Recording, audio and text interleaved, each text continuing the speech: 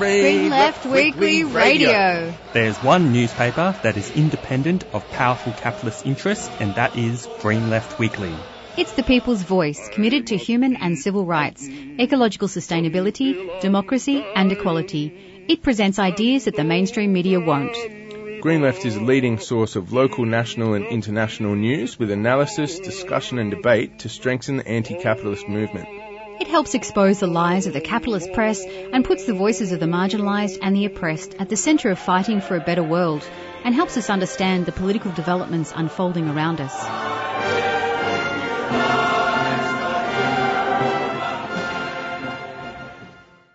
Good morning, listeners. You're listening to Green Left Radio.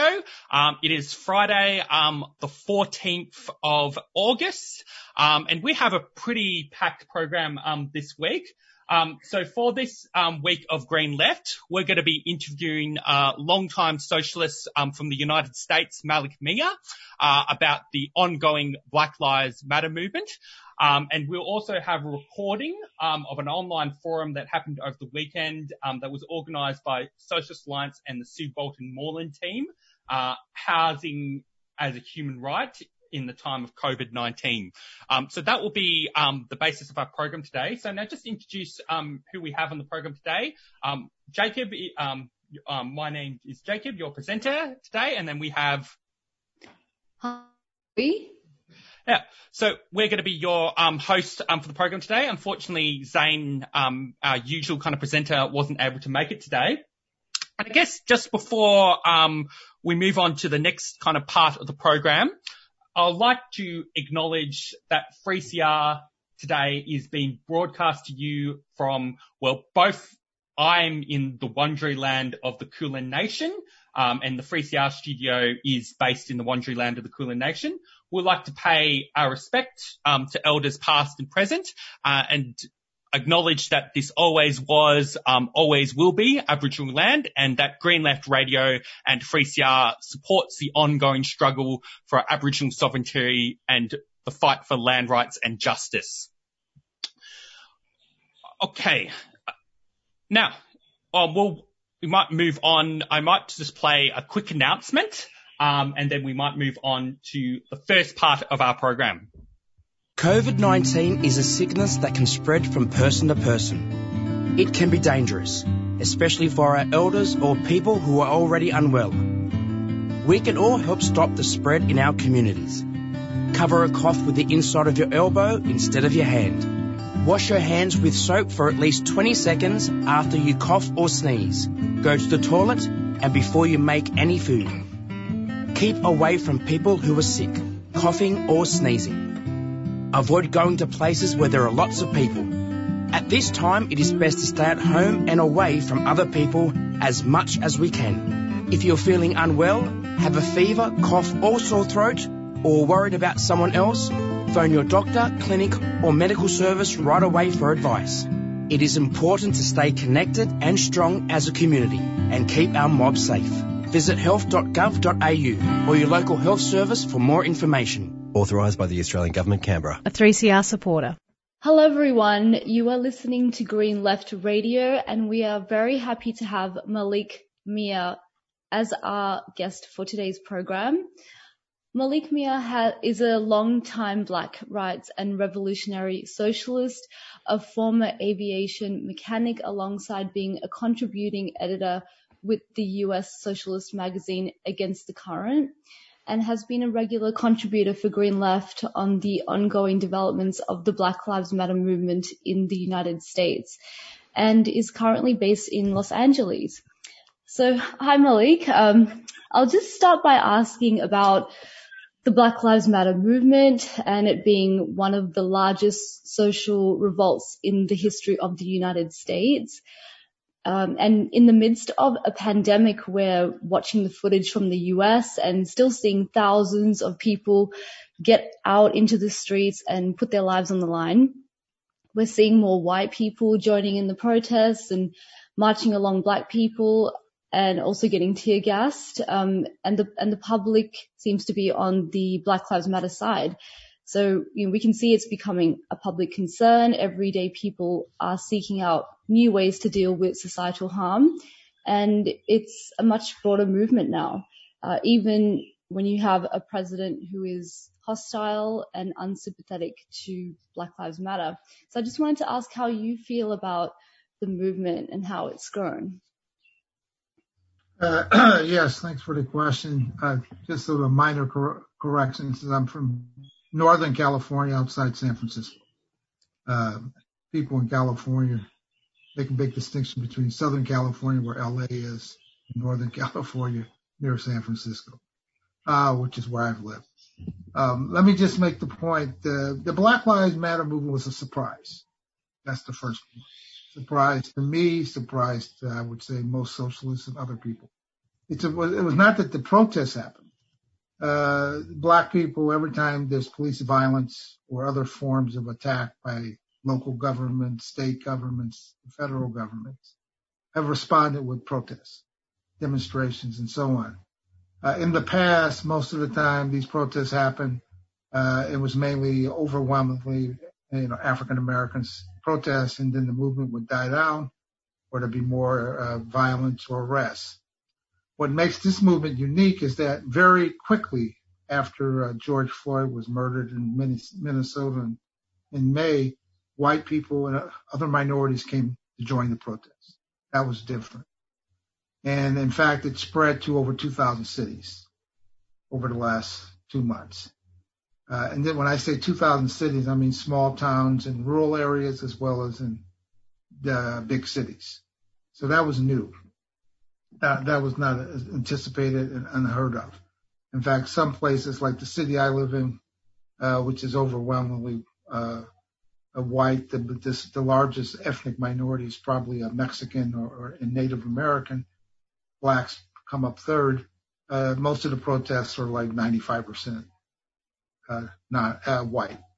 And they would carry signs like Black Lives Matter. Local stores had signs Black Lives Matter. So this was different.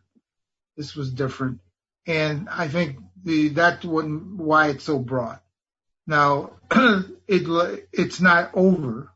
And even though the media, I'm sure the international media too, like in Australia, they don't cover it as much, but the protests still go on regularly around the country. And the demand still exists. One of the reasons is because the Trump administration has taken a hard anti-Black Lives Matter position. President Trump and his enablers refer to this movement as terrorists, far left-wing anarchists. They've called every name you can think of, but that hasn't changed the support for the movement. So that's why it continues.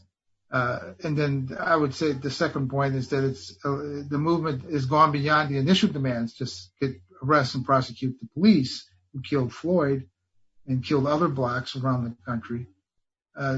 Quickly, the demands elevated to new demands like defund the police and even the more radical demand, abolish the police. So it's taken on a bigger form, and that's why it continues to spread. Thanks, Malik. Yeah, you were talking about the media and the coverage of the protests, and the fact that they're calling it the movement of terrorists.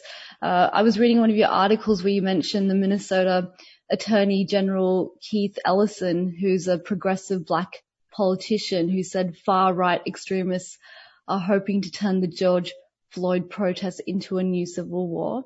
Did you want to just talk a bit more about the lie that the left is behind the violence at federal landmarks and Confederate monuments, when it actually seems to be more likely that it's an agent provocateur on the right, and the Trump's smear campaign against Black Lives Matter leaders?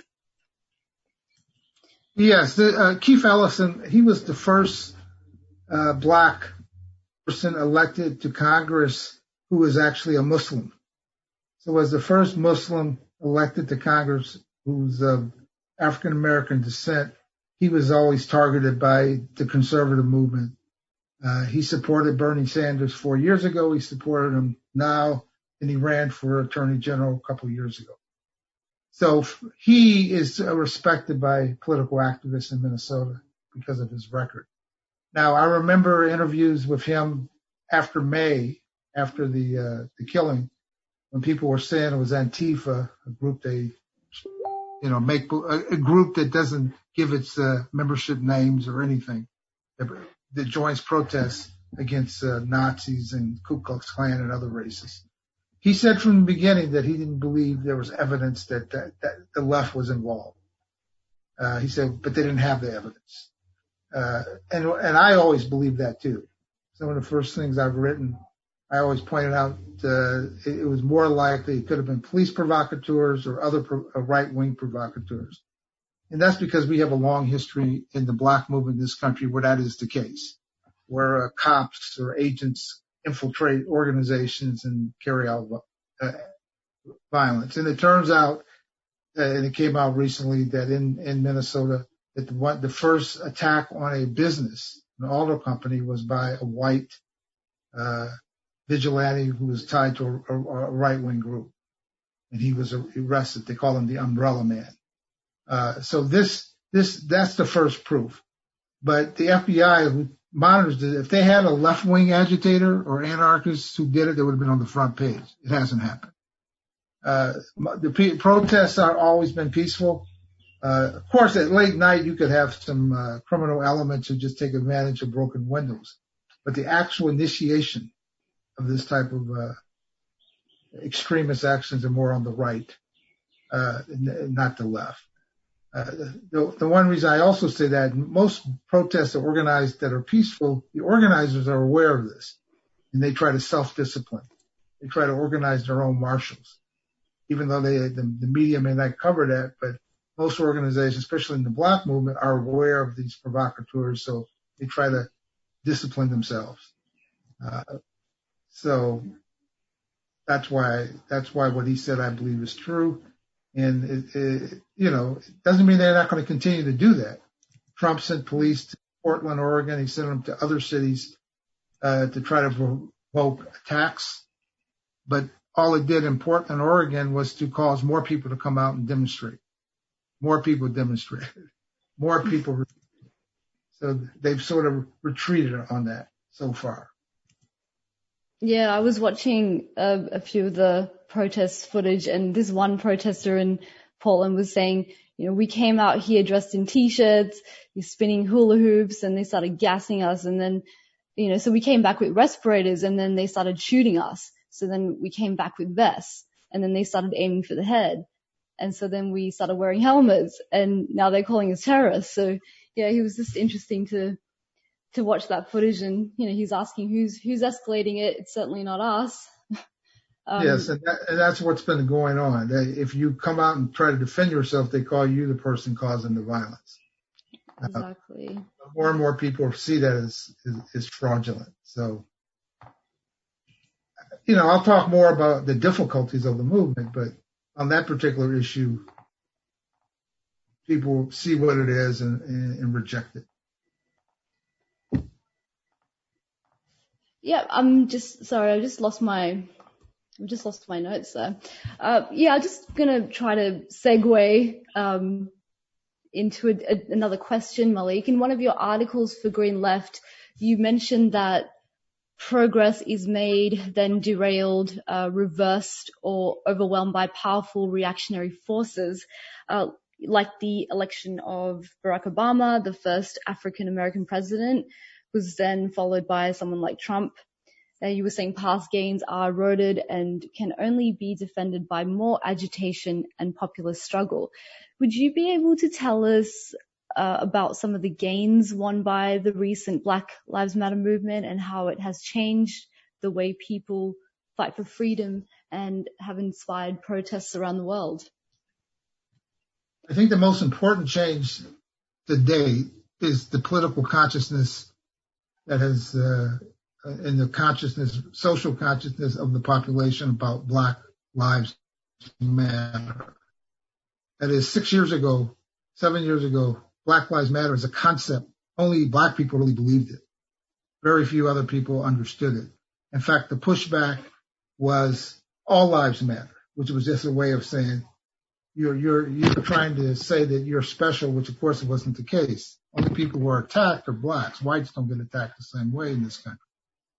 This is not the view now. Most young whites, I would say for sure, unless they support Trump, but most young whites recognize that. They say, yes, Black Lives Matter. They're treated wrong. That's a change. That's a fundamental change. And it won't just disappear right away. So that's the most important change. Now, that change in consciousness means other demands are more possible. Other reforms are possible. But there's a lot that needs to be changed in this country. We have a criminal justice system that is always, that's racist, meaning whatever activity a black or brown native indigenous person does, they get disproportionate penalties over whites.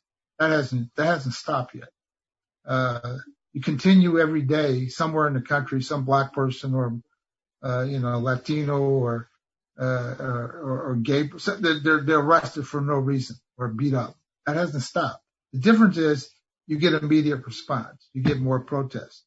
Now, the long run would be if they change some to make it different. Now, we haven't seen that. Most of the discussion now, which is one of the reasons I made that point, is about what I call more cosmetic. A lot of police stations say they won't use a chokehold, okay, as a technique. Well, the chokehold, yes, you shouldn't use tear gas. Some cities say you shouldn't use tear gas. Tear gas is a weapon of war. It's banned in international war using those kind of chemical weapons, but it is allowed in countries. Why? You use it against your own people. So those are good demands, but the problem with even those demands, like the chokehold, like they used in Minnesota and other cities, is it always has a caveat that says, well, unless the policeman or person feels threatened. If you feel threatened, you may have the right to do that. There's the problem. Because the way the police work, and I'm sure it's true in Australia, you have the right to protect yourself by just proclaiming you feel threatened by whoever you're attacking. So that's why the real demand is around defund and abolish, which is not made a lot of progress, though it's being discussed. Yeah, Malik, you were talking before about the shifting of consciousness, and given the nature of the mass movement and the impact it is having on shifting mass consciousness, what has been the response of the Democrats in their attempts to co-opt the movement for their? So I was just wanting to ask, would you consider the recent nomination of Kamala Harris as the vice presidential nominee to be part of such co-option by the Democrats? Well, I wouldn't see that as a co-option of this movement. But it is a significant decision because, we've never had in this country even a white woman elected as president or vice president. So the idea of picking a woman who actually is a daughter of two immigrants, one from Jamaica, one from India, is significant. Whatever you think of her political views, it is significant that a woman from two immigrants and Black and South Asian to be on the ballot will be seen as such. Just as when Barack Obama was nominated, it was considered very significant, even whatever his politics. So I don't think that's the case as far as the movement. I think Kamala Harris so far, she still says she supports the Black Lives Matter demand. She still says she supports protesting. We'll see how long that goes. But she didn't support defund the police. And of course, not dismantling the police, which would be more important. But the pressure will now be on in the movement to stop marching because the elections are in 83 days. So all Democrats will want to make sure people vote, and they will want to go out to the streets and vote and not push this issue. The left-wing activists don't agree with that. They've never agreed with that. But, we'll see how they'll keep protesting, but this will be a factor. But that's always true in elections, particularly presidential elections. The good news is that so far, even the Black Democrats who are elected continue to say what John Lewis said. It's important, to support protests, even if you should also go out and vote. That's important. And they've also, while they don't support this defunding the police, they do say that we should have reforms. Now, what kind of reform? That's a debate. But they refuse to take the position of the government, Trump, that the movement is anti-American, enemy of the people, etc. Thanks, Malik. I just wanted to ask you a question on the unions to strike for Black Lives. There was a strike for Black Lives, a mass walkout that occurred throughout the United States on July 20 of this year. And the Associated Press compared the strike to the Memphis sanitation strike back in 1968. And you mentioned in your article in Green Left that this action combines the strength of the anti-racist movement and the unity of the unions. And we know that unionization in the US is low.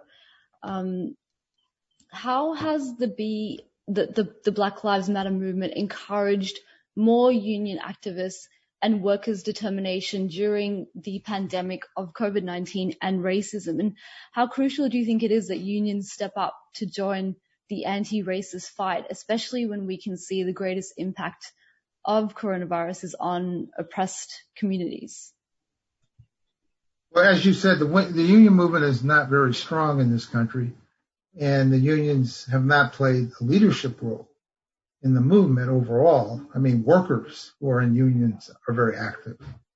But what's happened is that a lot of the more militant unions, local unions, have joined the movement, have been in the streets. The weakness is the leadership. So I'll give you an example, and I haven't written this yet. It's on my list. But, in the meatpacking industry, that's where it was one of the first industries that Trump said they had to go back to work because they needed to produce beef and pork and chicken. Now, most of those workers are Latinos, heavily Latinos, okay? But they're still unionized. And the union they're in, unfortunately, 20-some years ago was basically broken by the employers, but they were able to keep the union. So the union contracts still exist, but they don't have much leverage. So even though the union had the correct position, they should have PPE, the protective equipment, they should help the workers, it didn't really happen for the most part. And they would not call like safety strikes, which is what you should really do. You say, don't go to work until they provide. They wouldn't do that. So a lot of workers got the virus in these plants, and a lot of them were sick. Some died. And that's still an issue. Because a lot of these workers don't have very good health care, unlike most countries in the industrial world, we don't have national health care. So you have to do it with your employer. So a lot of these workers had to go to work. Now the unions, like I said, they take the formally correct position, but they don't do anything. They should actually, people I know, I always say the only way you're going to stop this, if you can't formally strike, you can do safety acts. Say until it's safe, I can't go to work. But the union would have to back you. So that's not been the strength, except for the longshoremen. They did a day of action in June, on Juneteenth, around the end of slavery up in the West Coast, and they did shut down for a day. But that union's always been a militant union, and they were involved in this. Overall, the AFL-CIO, our main federation, gives lip service to the union, to the stuff, but they don't do a lot because they include also the police union, which I don't consider unions. We call them unions, but they're not. They're basically, I call them like cartels in the drug industry. The role of the police union is to attack the protesters, is to support the right, and so on. So they want to keep those unions in the federation. So they're not doing what they should do. Now, technically right now, they support Joe Biden, the Democrat. So they're going to come out and try to get Biden elected. But they have not been front and center of the protest movement. But there are some local unions, like the Longshore, like some of the meatpacker workers, some of the obviously the healthcare union, the nurses union, is one of the most militant in California and other states. They've been out there, but they're in a weaker position because, they need the support of the entire labor movement. So it's positive to see what's going on, but I would say it's the Black Lives Matter movement helping provide the cover for the unions to do more. It's not that the unions have taken the lead, it's the Black movement taking the lead and help drag along the other forces. Thanks, Malik. You mentioned the nurses union there being the most militant, and I would imagine that union is predominantly female. Yes. Yeah. And I was just gonna, just maybe have a chat to you about the women's role in the future of Black Lives Matter. The Black Lives Matter movement, it's an old movement. It just changes names. I mean, correct me if I'm wrong. Started during enslavement. The civil rights movement, it's been run by the Student Nonviolent Coordinating Committee. It's been run by the Southern Christian Leadership Conference, John Lewis, Dr. King's movement. But the recent Black Lives Matter movement was created by 3 Black women, Alicia Garza, Patrisse Cullors, and Opal Tometi, after George Zimmerman's acquittal for Trayvon Martin's death, who was a 17-year-old who was shot back in 2012. And women have been organizing protests, they've been organizing rallies, marches, die-ins, and have been showing leadership in responses to police brutality. And I just wanted to ask you, how are Black women affected by police brutality, and how do you think they're shaping the future of Black Lives Matter? That's a very important point. Black women have always played a leadership role in the civil rights movement historically, but they never got the credit. They were more behind the scenes, or even when they weren't behind the scenes, they didn't get the credit. So what's new about this movement, this phase over the last 6 years, as you said, the 3 Black women who are also gay, they were the ones who initiated it. A lot of the leaders in the local, they don't all take the same name. They have different local names. Like in Minnesota, they have one name, and they may have a different name in different cities, but they're all sort of affiliated to the concept of the movement for Black lives. A lot of a lot of the leaders are women, Black women, Black queers women too. So it's different than anything that was in the civil rights era of the 1960s or 70s. It's much more prominent. They're playing a leadership role. You saw there was a big demonstration in Brooklyn last month of Black queers, gay people, and it was led by women. So it's a big role. The question is, getting the recognition, and that's more the case, I think. Now, Black women, of course, are attacked by police. They don't get the same prominent news. The Breonna Taylor case, which has gotten prominent international news, because she was an essential worker, emergency medical technician. She was killed in her home, and the police in that case still haven't been arrested. Nothing's happened to them. But her name has become known all over the country, and it's become a big issue. But women all the time, I'll just give you an example. Just last week, a few days ago, in Colorado, a Midwest state, this woman and 5 girls were going out to a little spa in this town. They were stopped by the police. They claimed their car was stolen, which it wasn't. The woman driving had her teenagers and her young daughter of 6. They were all pulled out of the car by gunpoint, thrown on the ground and handcuffed. They never told them why. Okay. The only reason anyone knows about it because someone filmed it, with their phone. But they denied. The police, as typical, just pretended that they were not following orders. But the video showed. They just asked, why are you stopping us? So these were all women and girls. So this is very typical. These things happen all the time. It hasn't changed. So the only change is that we have cameras. We have video. And now people know. But the other side is not that people just know, people go out to the protests. People demand action. That's what's new.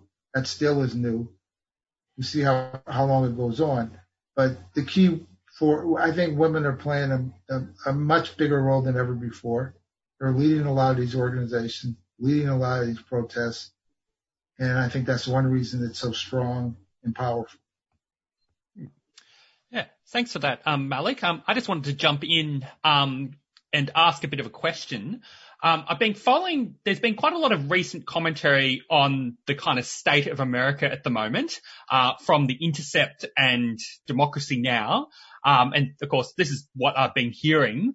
I wanted to hear your comments on the level, I guess, of social dysfunction, in the United States, whether, the whole COVID-19 pandemic is far worse than anywhere else in the world.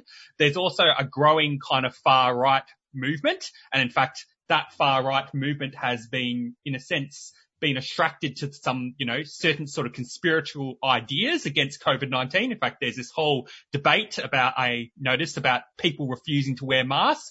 There was even a recent study that said 33% of Americans would refuse to get a COVID-19 vaccine if it existed. And of course, then going to, I guess, another direction, some people are commenting that they could see that the result of all these contradictions in the United States could lead to a potential sort of civil war kind of scenario in the United States. And I kind of wanted to hear, I guess, all your kind of comments on all that, because I guess all those sort of social contexts and that sort of big claim seem to be pretty linked. No, that's an important question too, because the pandemic is still, we're still in the first phase of the pandemic 6 months after it started. And it's only in the first phase because we haven't done anything. We've done very little because President Trump, he first called it a hoax, and I think he still believes it's a hoax. He doesn't believe it's real. He says it will go away. He doesn't wear masks. Maybe he wore it once, twice, and he doesn't wear it. He urges all the public schools to reopen, the colleges to reopen. If you got the president and he has a 40% base, electoral base in this country, it stays the same. He's got 80%, 90% Republicans still support him. So if you take that 40% base and you spread it across the country, there are a lot of people who don't believe scientists. There are actually health officials in this country in different states that had to resign because of threats to their life, okay, because they told people what they should do. So it's a real problem. It's a real issue. And the second thing, so the pandemic is getting worse. I mean, we're 4.5% of the world's population. We have 25% of the cases, 25% of the deaths, and it's not getting smaller. So yes, everything you say. Now, the political problem is that Trump also doesn't believe the elections will be democratic. He refuses to say if he'll accept the presidential election in November. So if you have the president say something, and he says that if he says he thinks the election is rigged because he said if you mail in a ballot, it's automatically illegal, even though in our country, the military have been mailing in ballots since the Civil War in the 1800s. So it's not like a new thing. So you have that problem, and there's a lot of far right organizations and far right groups, and we have a situation where the largest media station as far as talking heads is Fox News. So they get everybody all angry, and they just make up lies. And then there's 2 or 3 other far right media outlets. So yes, things could get pretty heated. The problem is the Democrats and liberals just assume it will work out. They claim they're not, they're concerned, but they're not. They believe if they get a big enough vote, Trump will accept it, and then they'll walk him out of president. We have a gap. We're not like a parliament. You get on November 3rd, you have a presidential election, but you don't take office till January 20th. So there's 2 months before the new president comes in. There's a lot of havoc can be done by Trump if he actually loses the vote. So yes, I don't know if it would be a civil war. It's too early to say, but many things could happen. Many things could happen because Trump is willing. He doesn't follow any of the traditions of normal capitalist parties and rulers in this country. He could just say the military is going to guard all the state ballots and shut down voting booths. Will that happen? I don't know. Could it happen? Yes. And then we'll see what people will do. So it's an unknown. It's an unknown, but I think it's the pandemic though could do him under because it's not getting better, and as Republicans are dying too. It's not just liberals or something. Just to know the racism. I didn't talk about the racism. Part of what racism does. See, right now, disproportionately people dying are black, indigenous people and brown people. Okay? In Trump's mind, that's a good thing, right? Because if that's most of the people dying, what does he care? His base is not dying. The other point is that it's disproportional for seniors over 65. Again, even though he gets a lot of votes for seniors, but again, that's not what he considers his main base. So there's a lot of that could go on that the pandemic, but there's a possibility we could have 250,000 dead people by the election, maybe 300,000. Think of that. That could be his downfall, but he doesn't play by the normal rule book. So we'll see. My view is the mass struggle is the only way to stop him. Black Lives Movement has to spread to other communities. And these protests must get bigger as we go toward the elections, and we'll see if it happens. The Democrats, of course, would try to get people just to go out to vote. So it's unclear how this will unfold. Yeah, just finally, Malik, going back to the Black Lives Matter movement, just because COVID-19 has put a spotlight on racial inequality. And in one of your articles you wrote for Green Left about John Lewis shortly after his death, you ended it by saying that being a good troublemaker and breaking immoral laws is the first step towards full equality, and that an end to systemic racism will require an anti-capitalist revolution. And it's exciting that everyday people who wouldn't necessarily think of themselves as radicals or socialists are saying things like, using words like defund and abolish and, abolish the police. And as socialists, we agree that oppression, including racism, are endemic to capitalism. What do you think are some of the challenges that socialist organizations, like, for instance, the DSA, Democratic Socialists of America, are facing right now? What should be the role of socialists right now? Yeah, so in the United States, there's different there's different socialist groups, from the more traditional, what I call Marxist organizations, to organizations like DSA, which are more what I would call in the social democratic perspective. And I use the word social democratic like in Europe because the DSA has been very supportive of the Black Lives Movement, and they're in it, and they got a lot of young people in it on campuses and other places.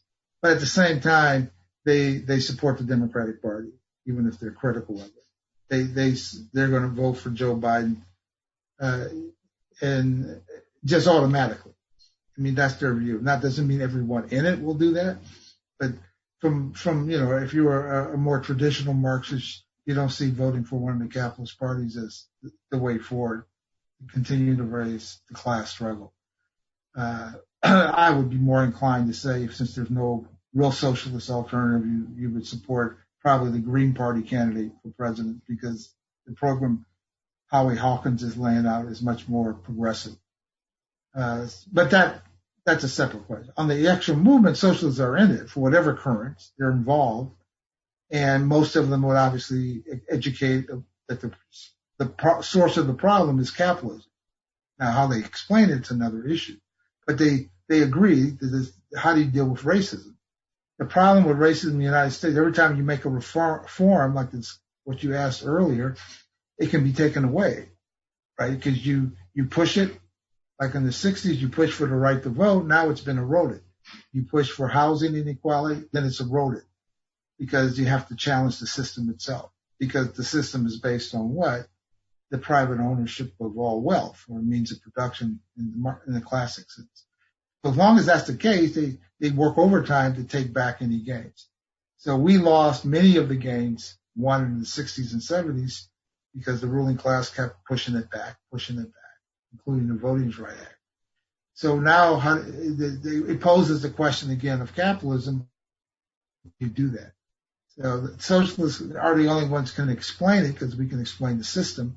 But, we're a minority, so the key is to be involved in the struggle, which socialists are, and to try to get the people trying to ask the more fundamental question. Well, you say it's capitalism. How do we change it? And you'd say, well, you got to build a revolutionary movement that challenges the way the system is done. And then you raise different demands that move in that direction. So that's what I think most socialists are trying to do. As we go into November elections, because there's a divide among socialists like the DSA and others, they probably shift to supporting Biden and Harris more down the road and still support the protests, but they'll put more energy in that, which I wouldn't think is the correct way to go. Oh, thanks, Malik. Did you have any other final comments that you wanted to contribute or anything I have forgotten to cover? Oh, I think you covered most everything. The only thing I would say, if we, it would be useful at some point for the socialist left to have more of a discussion on how to transform this consciousness we beginning to see to, revolutionary consciousness, because that's a whole nother discussion. Because you can't just go on and move and say, yes, I support the protests, I'm involved, which is good. But then you have to say, okay, you people who want to go beyond that, you need to get involved in an organization that thinks like that. And that's the weakness we have in this country right now. I mean, the best is probably DSA, but then they have the problem of electoral politics. Thanks, Malik. That's a great way to end this interview. The Black Lives Matter movement it's changing the world, and we thank you for your time to speak with us this morning, or in your case, afternoon. Oh yeah, thanks for that interview, Malik. For our listeners, I'm just going to play a quick announcement, and we might move on to the next part of our program. Feminism and class struggle. If you like our work, become a supporter of Green Left Weekly from $5 per month at greenleft.org.au/support. Do you need to renew your subscription? Make a donation. Or pass on some information to a programmer. We can't get to the phone all the time right now, but we're still here. You can call us on 03 9419 8377 each weekday between 1 and 5 p.m. and talk to a staff member. That's 03 9419 8377. 3CR Community Radio, here to stay.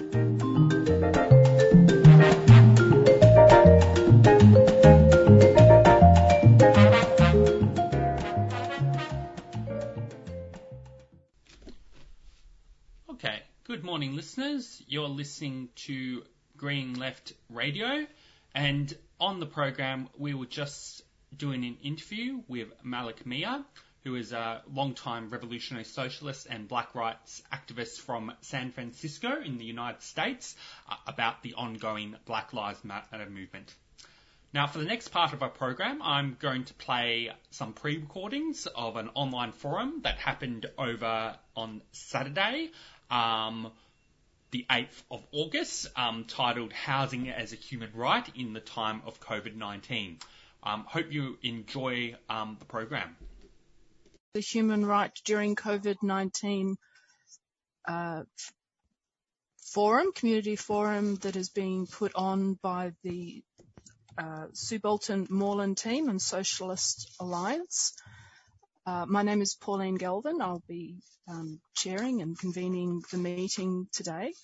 We've got a number of speakers to take part in the forum today, and before we get on to that, I'd like to take this opportunity to acknowledge that we are on Indigenous land, that this meeting is hosted on the land of the Wurundjeri people of the Kulin Nation, and that this land has never been ceded. I pay my respects to their Indigenous elders past and present, and those that are emerging, and to any other Indigenous elders that are present at today's meeting. So this meeting has been put together as part of a series of forums of number of different topics of local interest in preparation really for the discussion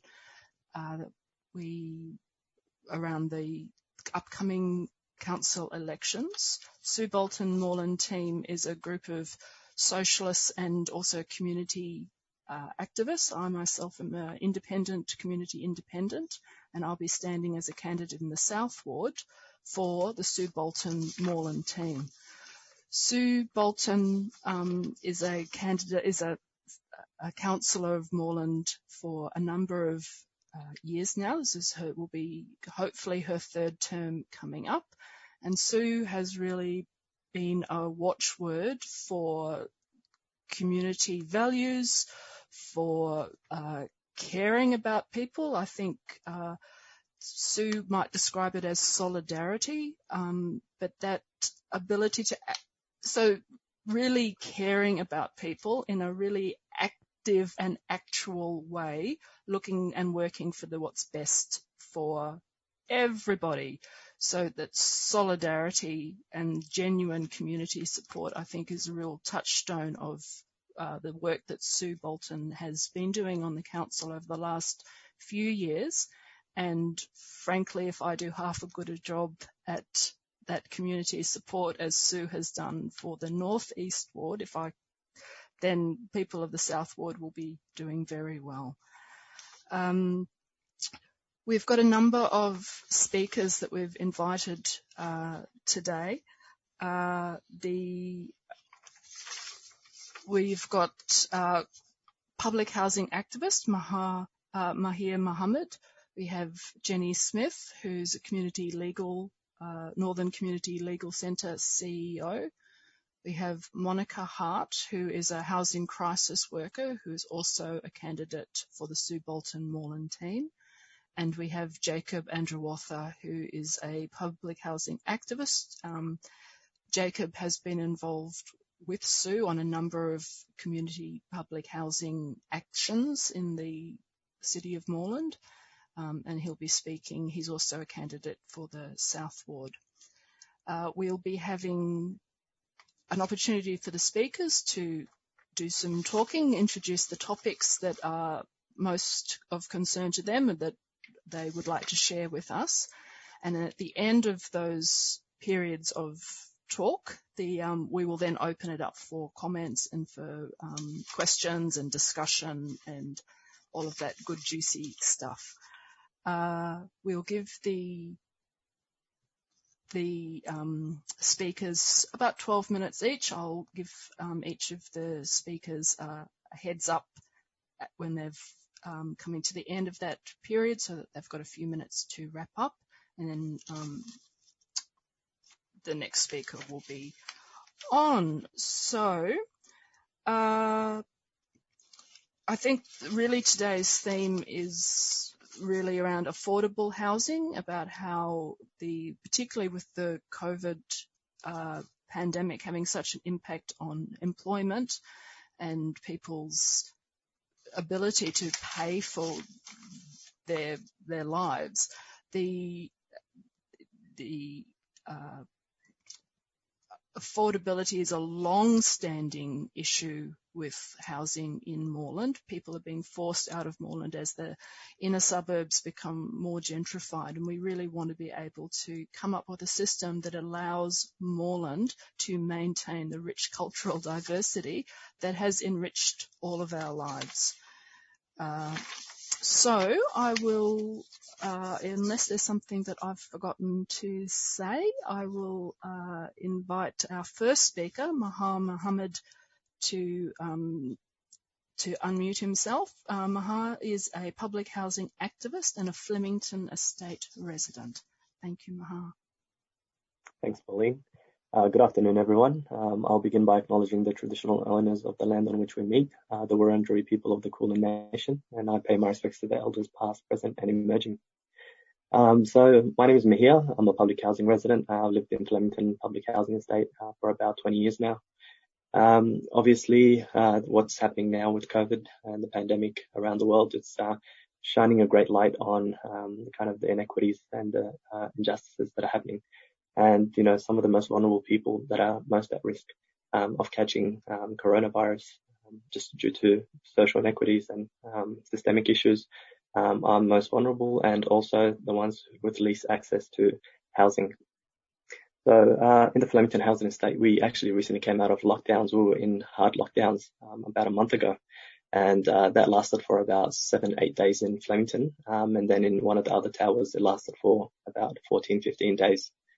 So we've recently seen, obviously, with the pandemic and the harsh lockdowns, the state government trying to do a fair bit in trying to provide crisis accommodation to people who were sleeping rough, people who were kind of in immediate need of housing.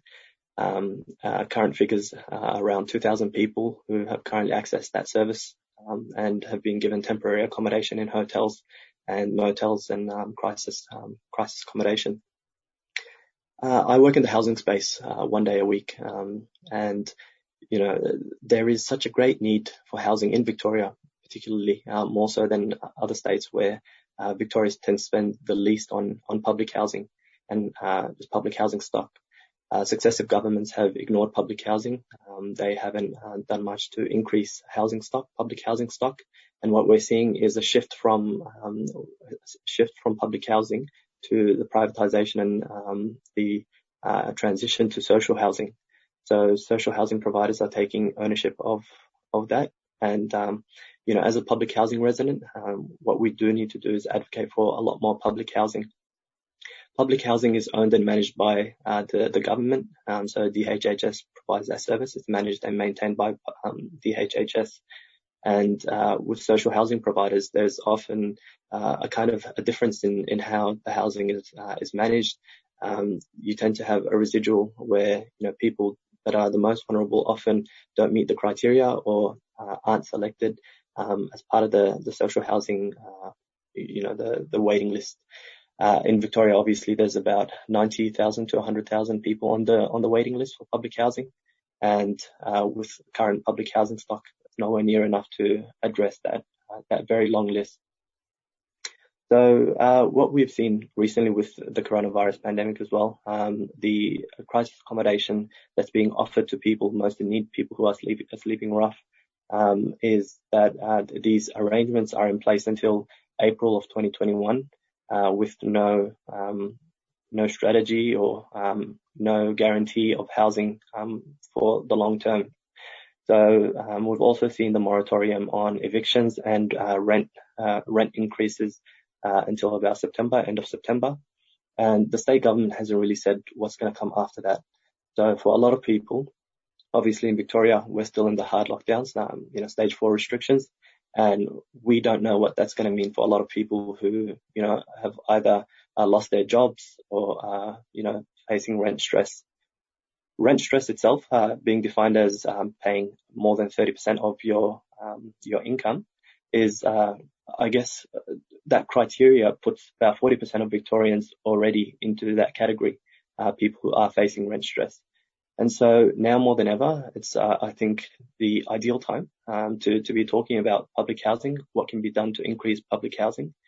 And with over the next couple of months, where there's a prediction that more than 250,000 people are going to lose their jobs and become redundant.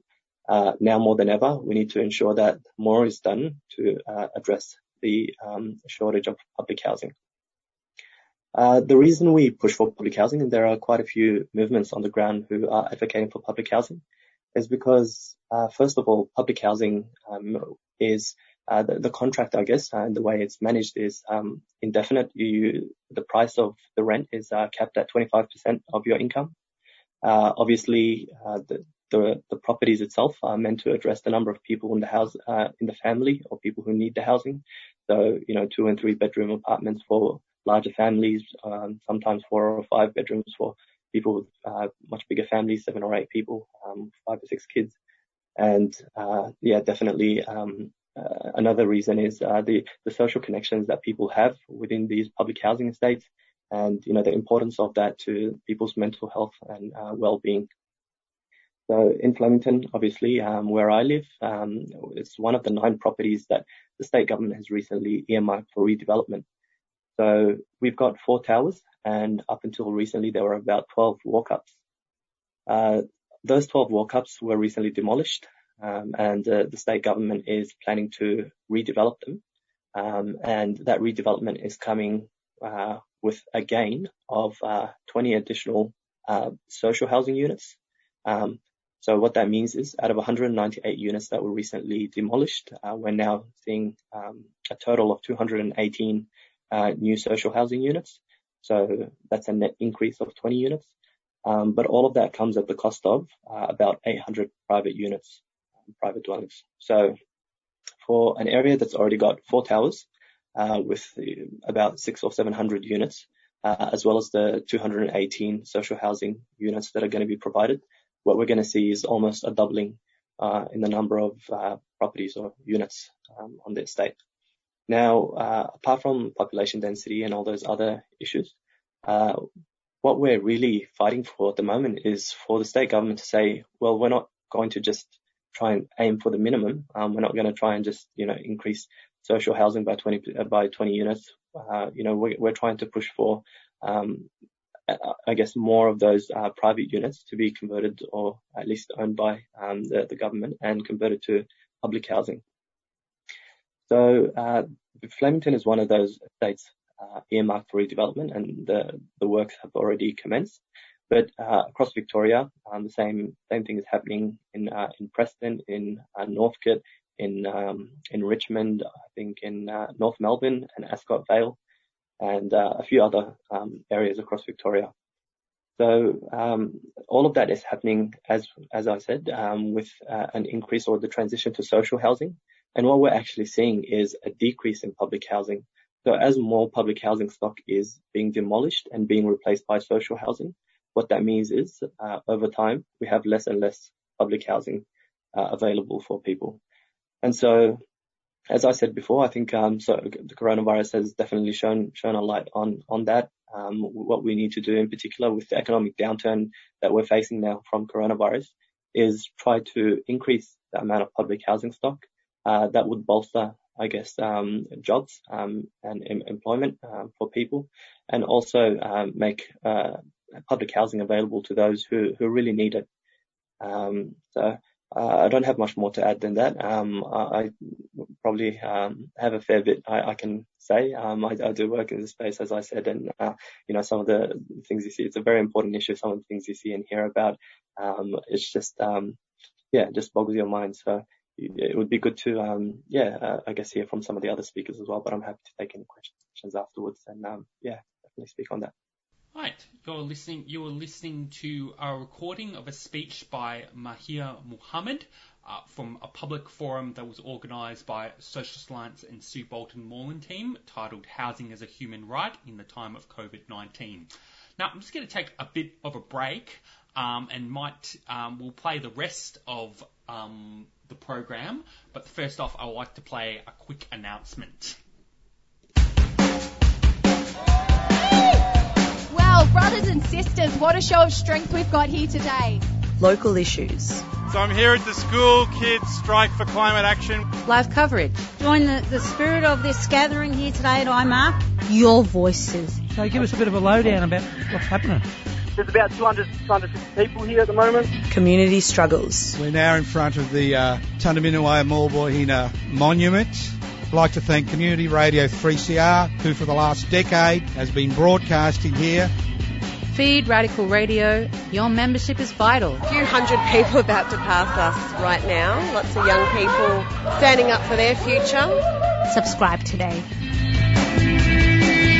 Go to 3cr.org.au/subscribe or call the station on 9419 8377.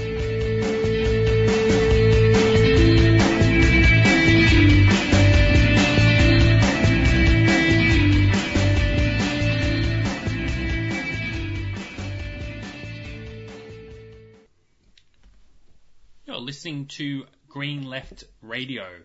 Now, just before, I will be playing some more talks from the online forum Housing as a Human Right in the time of COVID-19. But first off, I like to just break up the program a bit by going through the Green Left activist calendar. Now, in terms of upcoming events, all these events are online due to the current kind of stage 4 restrictions in Victoria, which basically means we cannot organise any in-person events. In fact, we're not even really allowed to leave our house except for essential reason. But here are a number of online meetings that are going to be coming up.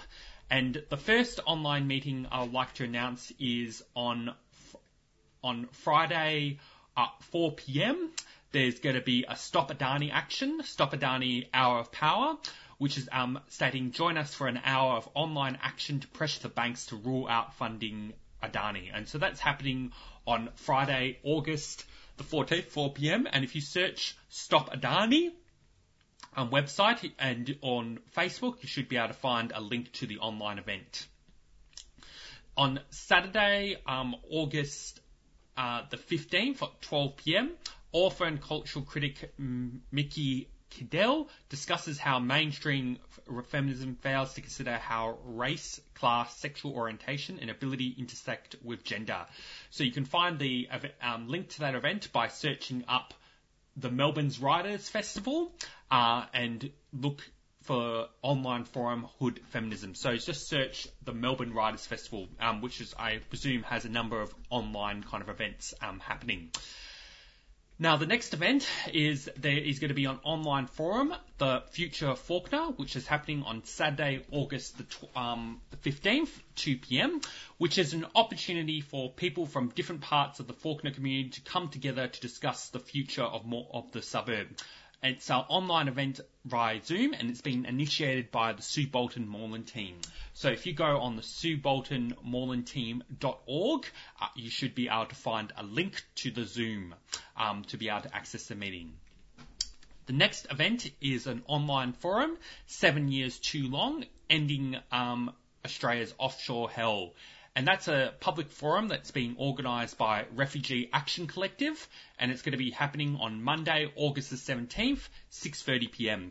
And if you'd like to find out how to register in advance for this meeting, go to the Refugee Action Collective Facebook page, or alternatively, you can look up the Refugee Action Collective website.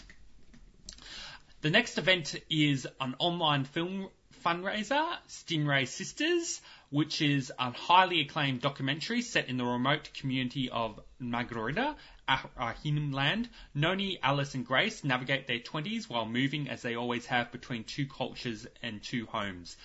And this event will be followed by a Q&A with director Katrina Shennels. If you're interested in coming along to this film screening, go to trybooking.com/BKYIJ to receive the Zoom link to the screening. This is a fundraiser for the Sue Bolton Moreland team standing in the October council election. So that's happening on Friday, August the 28th at 6:30 p.m. And if you want to find out more information, go to the SueBoltonMorelandTeam.org. Some other events that are kind of happening, there is going to be an online talk by Bruce Pascal on August 24th, 6:30 p.m, which is an online event via Zoom. If you'd like to register an event, search online talk Bruce Pascal. There's also an online forum, How the North East Link Toll Road Will Affect You. This is a forum with experts, community members and local activists to find out how the North East Link will affect you. To get information and registration on how to be involved, go to the Friends of the Earth Melbourne website, and then you should be able to find out how to register for the event. So that's happening on Thursday, August the 27th, 7:30 p.m. Then there is another online forum, Black Palestinian Forum, Countering Colonialism and Dispossession, and that's happening on Saturday, August the 29th, 7:30 p.m, featuring Boycott, Divestment and Sanctions co-founder Omar, with key First Nations and Palestinian Australian speakers discussing the shared experience of dispossession, state-based discrimination and racism and how to counter it. You can register for this website, for this event, by going to the bdsaustralia.net.au website, and then you can find the link to the event and be able to register and be involved. And then I think that's pretty much it for the activist calendar. Now, I will just, for the rest of the program, I'll continue by playing from more speeches from the online forum, Housing as a Human Right in the Time of COVID-19. But just before we move on to that, I'll just play a quick announcement. Our next speaker is Jacob Andrew-Offord. Jacob is a member of Socialist Alliance Melbourne. He's a public housing activist and a candidate for the Sue Bolton Moreland team in the upcoming elections. He's standing in the South Ward. So, Jacob, if you could unmute yourself, and you have 12 minutes. Yeah, thank you very much, Pauline. Just to start off, I guess I would like to say it is no exaggeration to say that for a long time we have been living through a housing crisis, and the COVID-19 pandemic has exposed this crisis even further. As tens of thousands of people have lost their job as a result of this pandemic, there are also thousands of people who have lost their housing as a result, or in another case, experiencing housing stress. For example, there are stories of people being evicted during this pandemic, stories of landlords refusing to negotiate rent decreases or even deferrals of rent. And of course, you could probably have the whole situation of people who have been put in difficult positions to pay off their mortgages.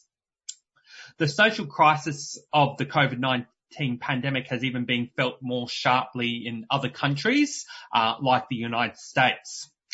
In fact, if there was ever a return to normal, as the media sort of likes to talk about in terms of a post-COVID kind of time, it's more than likely that more issues are going to arise within this space, because most government policy in response to COVID-19 has been the implementation of renting or mortgage deferrals, which means that potentially thousands of people will be put in positions where they'll be expected to pay off months and months of debts that they won't be able to afford.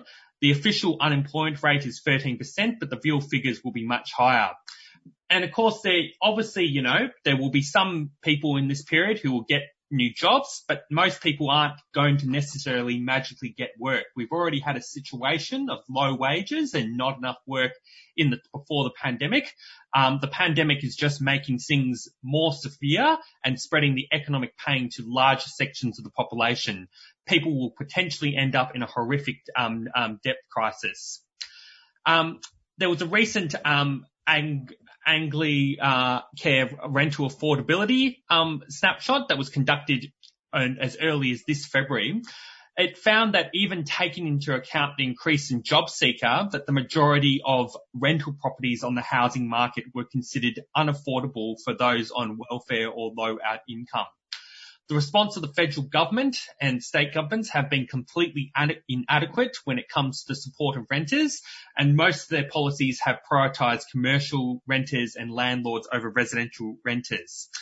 In fact, one of the key issues is even when support has been given through the states, and a certain credit to Victoria, they have implemented more measures than some of the other states.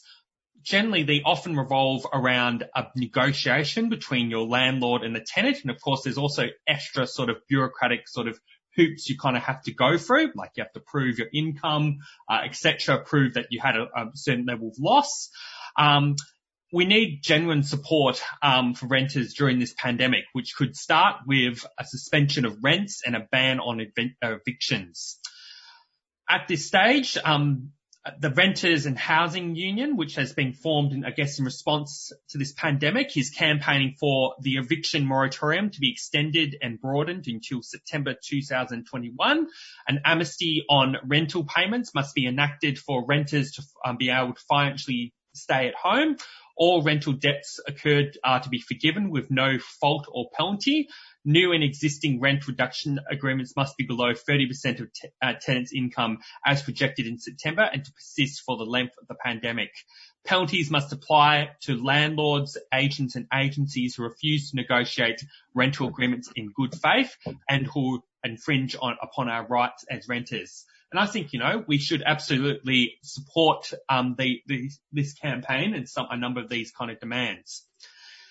And at the same time, for ordinary people, especially working people who might be aspiring to be homeowners or existing ones, there should be a suspension of all loan, credit and mortgage repayments for 6 months with no accumulation of interest for anyone who is struggling to pay off their mortgage as a result of this crisis due to losing work and income. One of the more interesting things I think that has occurred in response to this crisis is that governments across Australia, and of course even around the world, this has been a notable trend.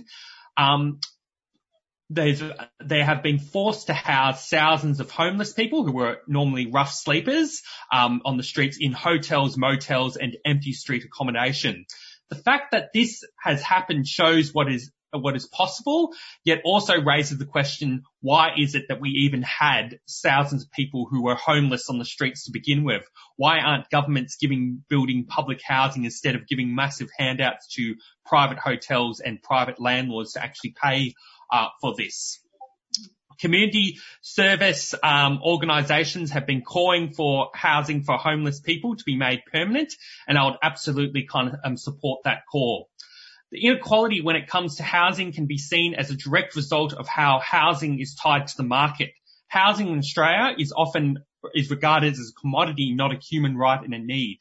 The commodification of housing is what has caused the cost of housing, regardless of whether you are paying rent or mortgage out of reach of thousands of people.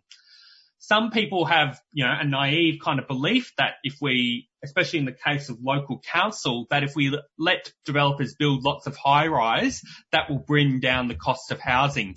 If this were true, we would have had very cheap housing in the inner city. But in fact, most inner city housing is pretty much out of reach for most people.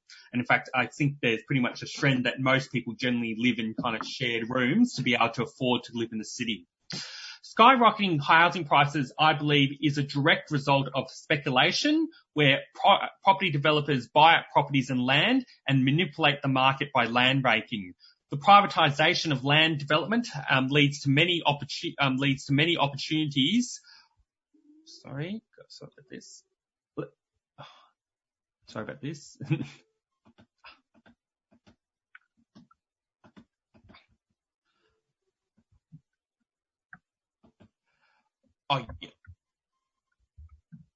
The privatisation of land development leads to many opportunities for corrupt rezoning deals between between developers and local councillors and political parties. This is the case in Casey Council now and previously in Phillip Island with Liberal Party leader Matthew Guy.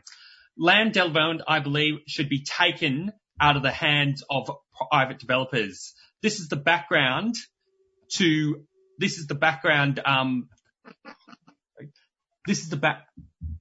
about this.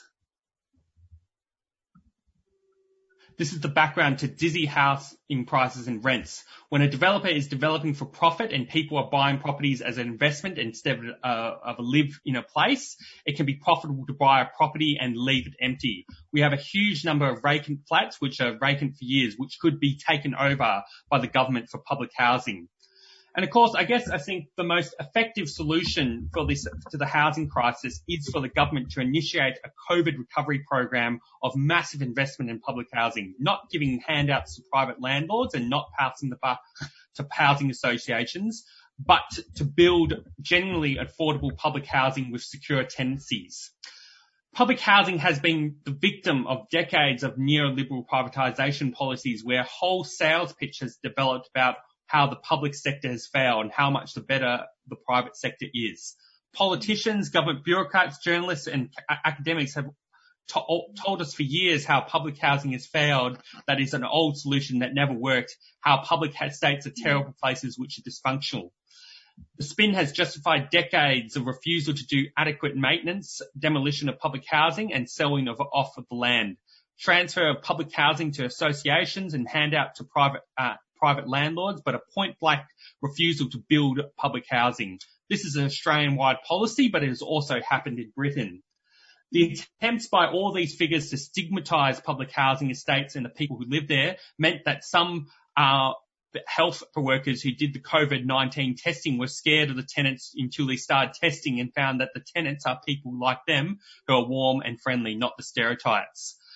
One of the critically important reasons why the government needs to invest in general public housing is that unlike private tenancies and community housing, public housing tenancies are permanent and secure and capped at 25% of your income in rent, unless you earn over the income threshold.